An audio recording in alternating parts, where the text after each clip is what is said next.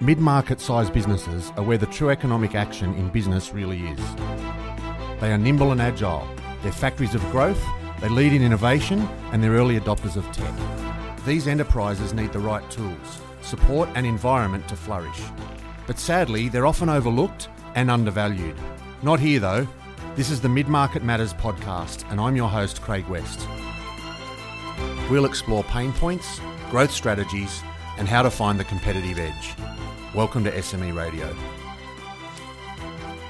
In this episode of Mid-Market Matters, I'm joined by Paul Jantz. Paul's the National Network Manager for Professional Partners, working with C2 Capital, and he's got quite an interesting background and experience working largely with accounting and professional services firms around increasing the client service value proposition. We're going to ask him about that in a moment. Firstly, Paul, thanks for joining us. Thanks, Craig. Thanks for having me. Mate, I'm really interested, just a bit of background. Tell us sort of, a bit of your history and your work experience and how you got to be where you are now. Geez, yeah. It goes back a little bit. I suppose I spent 10 years when I first started working with Kerry Packer's Sporting Magazine Group. So that was sort of between 89 and 99. In 99, I joined a company that was working within the accounting profession. They were an accounting firm. They were a fairly large financial planning business, and they also had a fairly large business advisory business based not far from you in Sydney, and they had a Victorian office as well as a Brisbane-based office. That really started my entrance into the accounting industry. I suppose from there, I went on to manage a business out of Hawthorn here in Melbourne that had an office in London, again, a very large accounting firm with an advisory business attached to it. So I was a part of their general management, global management team based out of London. Came back here in probably 2004 and I went straight to the Gold Coast and I opened up my own training and coaching company to the accounting industry. So one of the key things that we identified back then was, and the company was called GPL, so Growth, Profit and Liquidity. Yep. And we basically helped accounting firms to grow, to create more profit and to add greater cash flow to their business.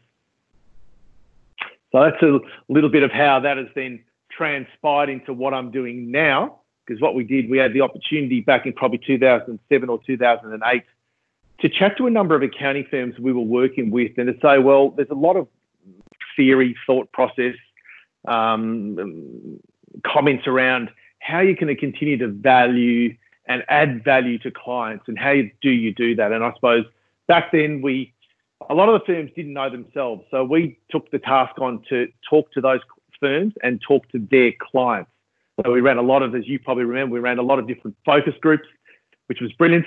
We got to find out a lot about what do clients want, what do clients see of value.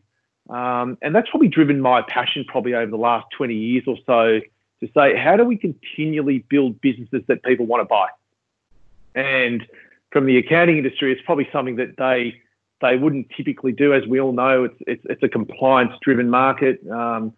There's government changes, there's stimulus packages, there's single tax payroll. And unfortunately, it's a part of the industry you have to react to that. So it's a bit more of a reactive process. But for some of the firms that are in a different mindset, they also want to focus a lot more on how do we provide our clients with what they're looking for apart from the tax element of what we have to do as companies and individuals. Yeah, because I think that's the compliance and tax stuff as a business owner really doesn't help you. It keeps you out of trouble with the tax office and it's got to be done, etc. But it's not adding a lot of value to your business day to day. Yeah, look, and that's exactly right. And that's what we found. We found a lot of, I suppose, when we spoke to the firm's clients, and this is, again, we go back a few years and some fantastic feedback came from it, and a lot of it was also built in. I've always come from the school of people only question the fee if there's a lack of value. If you can demonstrate the value, people will never question the fee. Yep. And there's always that perception that, my accounting fees are too high, And we broke that down, and we tried to work out why you feel that your accounting fees are high. Is that because you don't see value in? And they didn't. A lot of the mindset was, well, I get this big set of accounts at the end of the day. And that was value to the accounting firm. It wasn't value to the client. They didn't see any value in that. So we broke that down, and I suppose one of the businesses that we created from that, you sort of fast forward to where we are now in June 2020 and moving into July 2020, and we've now created this high-end service offering for high-end clients of accounting firms to offer them services that they wouldn't usually get offered. And that's the great thing we're doing at the Professional Partners as a part of C2 Capital. So tell me a little bit more about that. You talk about high-end clients and a different level of service. What does that actually look like? Yeah, look, I think, again, one of the things that we did, and I believe in always researching and always chatting to your target audience. So when I came back, I had a stint over in Los Angeles, came back to my birth home of Melbourne and decided that as a part of C2, if we were to offer something a little bit different, we need to work out, will people actually buy that service or that product? And from our point of view, it's a service. So I went and actually spoke to about 20 firms. This was probably October 2018, and said, look, this is what the market has told us in the past, but things have shifted. There's no doubt things change. Is this something that you believe that you still want to build and offer your clients as a part of a high-end service? You know, again, we used to do the sums around, 80% of the revenue gets derived from 20% of the clients. They're usually the high-end clients. How do we continue to deliver a high-end service, or what I used to call almost like a private service? And some firms have done it really, really well, and others are saying, well, how can we replicate or model what they've done? And that's effectively what we did. We then took about 30, 35 firms into a session on Feb 14. I still remember it was Valentine's Day 2019, and said, if we were going to do this, let's work together in a collaborative manner to say, how do we bring this to life? And what are all the barriers that you would put to us to why you wouldn't do this? And we ended up with a service model now that is delivering great things to accounting firms, which is pretty awesome. That's fantastic, mate. And I'd imagine the things that you see accounting firms, client service, etc., it would apply to other industries as well. 100%. And I think if we looked back, and I think let's call it the internet has changed a lot of things, and being cloud-based has changed a lot of things. You've only got to look at companies like Spotify, Uber, Netflix, which are probably, to be fair now, in 2020, my kids, that's all they do, Spotify and Netflix. They're probably not, they're probably too young to jump in Ubers. But it's fair to say that's what we are now using, because if we weren't happy with the current system, or if we look at Uber, dominated by the taxi industry, there was a lot of reasons why, we started to use these rideshare companies mainly, and I know they've had a few issues with this, but mainly because of safety, mainly because of, we don't hand over cash. The credit card charges that we used to get from taxis, the fact that they go the wrong way, and then there'd be additional charges. Personally, that's how I viewed it, and that's the reason why I started to use things like an Uber. And living over in the US, you can do a $2 ride. It's so cheap to catch Ubers in the US, and then you come back here, and then there's more rideshare companies that are doing it. But you can track your progress. You can track, you can track your wife when they're going out with the girls. You can track your kids when they're going out, in things that the taxi industry wasn't providing us. So therefore, there was a real opportunity for disruption. Same as Spotify, same as Netflix. That's all we do now. We just stream, don't we? That's the new norm. Absolutely. We don't go out to Blockbuster and have our normal Friday night pizza with a video. We don't do that anymore. I'm old enough to know that we used to pay $30 for a CD, or I've got heaps of vinyl under my stairs here. Again, you pay a lot of money. That's now coming back to life, which is great. But we're now we've got unlimited of streaming for $10 a month. Phenomenal. Yeah, it is. It's certainly different to the way that we grew up.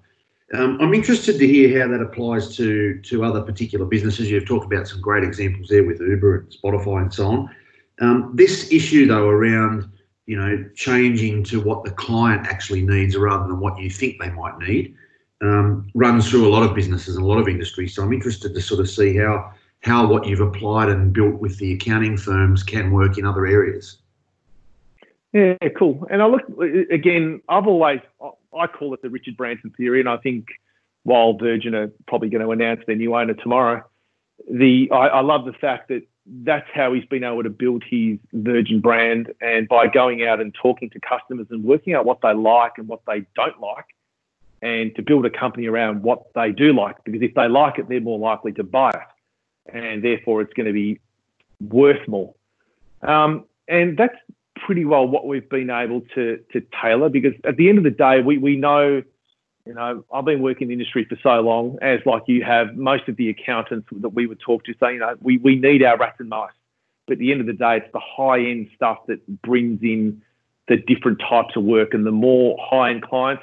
If every accounting firm that's listening can pull in another 10 clients like their current 10 high-end clients, that's the type of clients you want. That's the type of work you want. And that's the type of feedback that we constantly got. So I suppose while there was an element there of, you could call it a problem to a certain degree, but I suppose it was more around the focus of how can we reflect and reset and talk to clients about what they're actually looking for and deliver that. And I suppose being in the right place at the right time, because what C2 does is, you know, C2 is an investment management company. So the great part is that we also have a number of assets that we own. It's traditionally on land and then commercial properties, and we tenant those out. A lot of clients like investing in bricks and mortar. And that was a lot of the comments that we got around what we were doing. A lot of clients want to have above average returns. They're sick of getting the 1.4% in the banks. So they're willing to, and especially if you've got cash sitting in super or whatever it may be.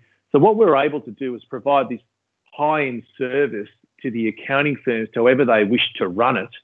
And it was about how can we bring that out? And I did a lot of work with PwC Private out of Sydney years and years and years ago. And, you know, they're a PwC Private, very separate to their PwC business. And, you know, there's 19 partners there in Sydney, and they're dealing with high-end clients. And all their high-end clients want high-end service offerings, maybe service offerings that may not get offered to the rest of the market. And they talk about, you know, the old scenario, the rich get richer. Well, they get richer because they get different opportunities that maybe other clients may not get the opportunity to have a look at.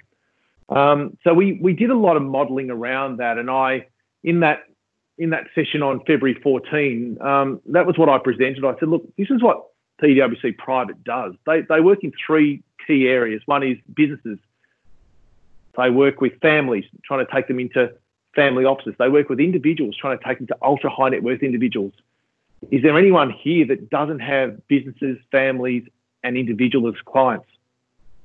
Not one hand went up. Okay, good. So therefore, the thought process is, how do we take that to the next step? And how do we start developing these businesses that are going to be more profitable, which means they're more profitable, they want to invest more. Families, generational wealth. Everyone would like to have families that are creating generational wealth as clients, and individuals that go from a normal individual to an ultra high net worth individual. Simple model. All we did was replicate it, and we've been able to work with a lot of the firms over probably the last 18 months now to develop that and grow that model. Right. Is there anyone else doing this in the accounting industry? Look, it's a good question. I suppose not that we're aware of. I suppose you've got your PwC Privates at that level, you know, and probably let's call it your second tier firms that may be doing it. They're not our target audience. I think that there's a lot of 1 to 3 to 4 partner firms that are saying, how do we take our service offering to the next level? What else is available? If the big boys in town can do it, why can't we do it? And sometimes it is a mindset, but sometimes it also the fact of someone else testing it, making it work, and then saying, well, this is easy to replicate. We just need to work with people and collaborate with the right people that can actually bring it to life. So, yeah, look, it's pretty cool what we've created. That's great. And so, you know, who else is doing this? What other companies have created this kind of emotional, you know, model and attachment built on customer needs or customer service? Oh, look, I'll stay with sort of what I mentioned before. I'll say Virgin. I think Virgin's the first one. You know, there's a lot of, I used to be a Qantas flyer as an example, and a Qantas frequent flyer, and then suddenly Virgin brings out, Virgin became a lot sexier, let's call it. And if we go back to the days when Virgin first started and Branson probably owned a lot more often back then, and you can think about what they brought to the table. And I think it's more the emotional. What does it feel like when you go from, let's say their velocity program, you start with red and then you go to gold and then you go to platinum. And how does it make you feel when suddenly you get lounge access? Suddenly you get to bring your friend into the lounge. Suddenly you get to board the plane before everybody else. It actually does make you feel very, very different. It's no different to, the people that are actually, again, the clients that may be at the higher level that have got a personal banker or a private banker. When you get a phone call and someone says, "Oh, look, I'm your private banker," how does it make you feel? It makes you feel special. And that's absolutely the same sort of emotional feeling that we've tried to drive through the service offering that we've created. So we want those top clients or those high-end clients to feel special rather than just driving the compliance work that typically takes place. And for us to, there's been an educational side there's been a mentoring side, there's been a coaching side. That's, a lot of my background is in that as well. So to just, coach the firms through how we can start to do this well and then test it. I'm a big fan of testing things and getting out your screwdriver and tweaking it. Testing it, getting out your screwdriver and tweaking it, because not everything will work for everybody. And it's about being, again, using that collaborative type of manner to just make sure it works for people. Okay. In terms of business owners that are, might be listening to this and don't get this level of experience in service from their accountant, what would you say to those? What advice would you give to those business owners around how they remedy that? Yeah, that's a really good question. I would say start talking to your clients. Start talking to your clients about other things than tax, because that is something that a lot of people feel comfortable doing. So that's their comfort zone. I'm putting up my inverted commas here, because people like to stay in their comfort zone. They don't like change. Most of us don't like change. That's just a proven fact. So I think the bit of advice I would be saying is have a look at the sorts of things that you can start talking to your clients about and be open to that type of conversation. Find out what they like. Find out what they feel is value. Because what can come from it, and again, the coaching side comes into this, and a lot of the different other consultants that are out there will share this as well, is that can then create up an opportunity. If you start doing that with your clients, think about the knock-on effect that you're now coaching your client to do that with their clients. And it's about making sure it's a bit, if you're going to open up a new line product or whatever it may be, or service, whatever it may be, go and test the market. There's not a better market to test than the people that are currently your customers, not new customers. So I think there's a lot of, from that point of view, I think there's a lot of, call it money being left on the table, where we sometimes go searching for new clients, but we're not adding greater value and opportunity to the existing clients. So I think I think there's a great opportunity there for a lot of firms, but only the firms that want to do it. And I think the ones that want to do it, I saw the Accountants Daily Awards only came out last week, and there's a lot of exciting firms there. They're the proactive ones that are getting out there and doing it. And, it's fantastic to see that sort of stuff. Oh, good. Mate, before we wrap up, I want to ask you two things. Firstly, your number one tip for business owners to be more successful. What's the number one tip? Number one tip. Look, it's a great question.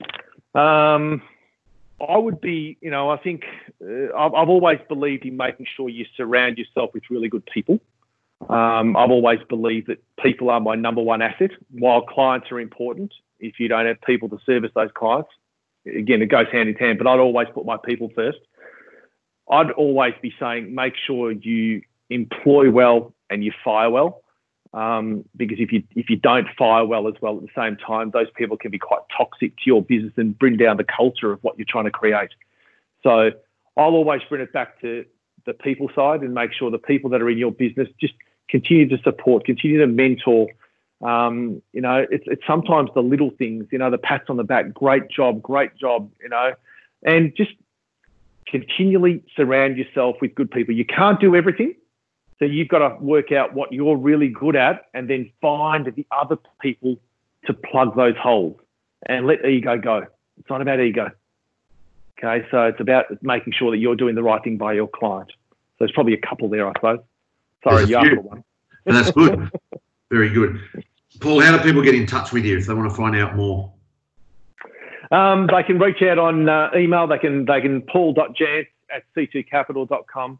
They can check out our website. Unfortunately, we're going through a bit of a revamp at the moment, but c2capital.com is our site. You can check us out.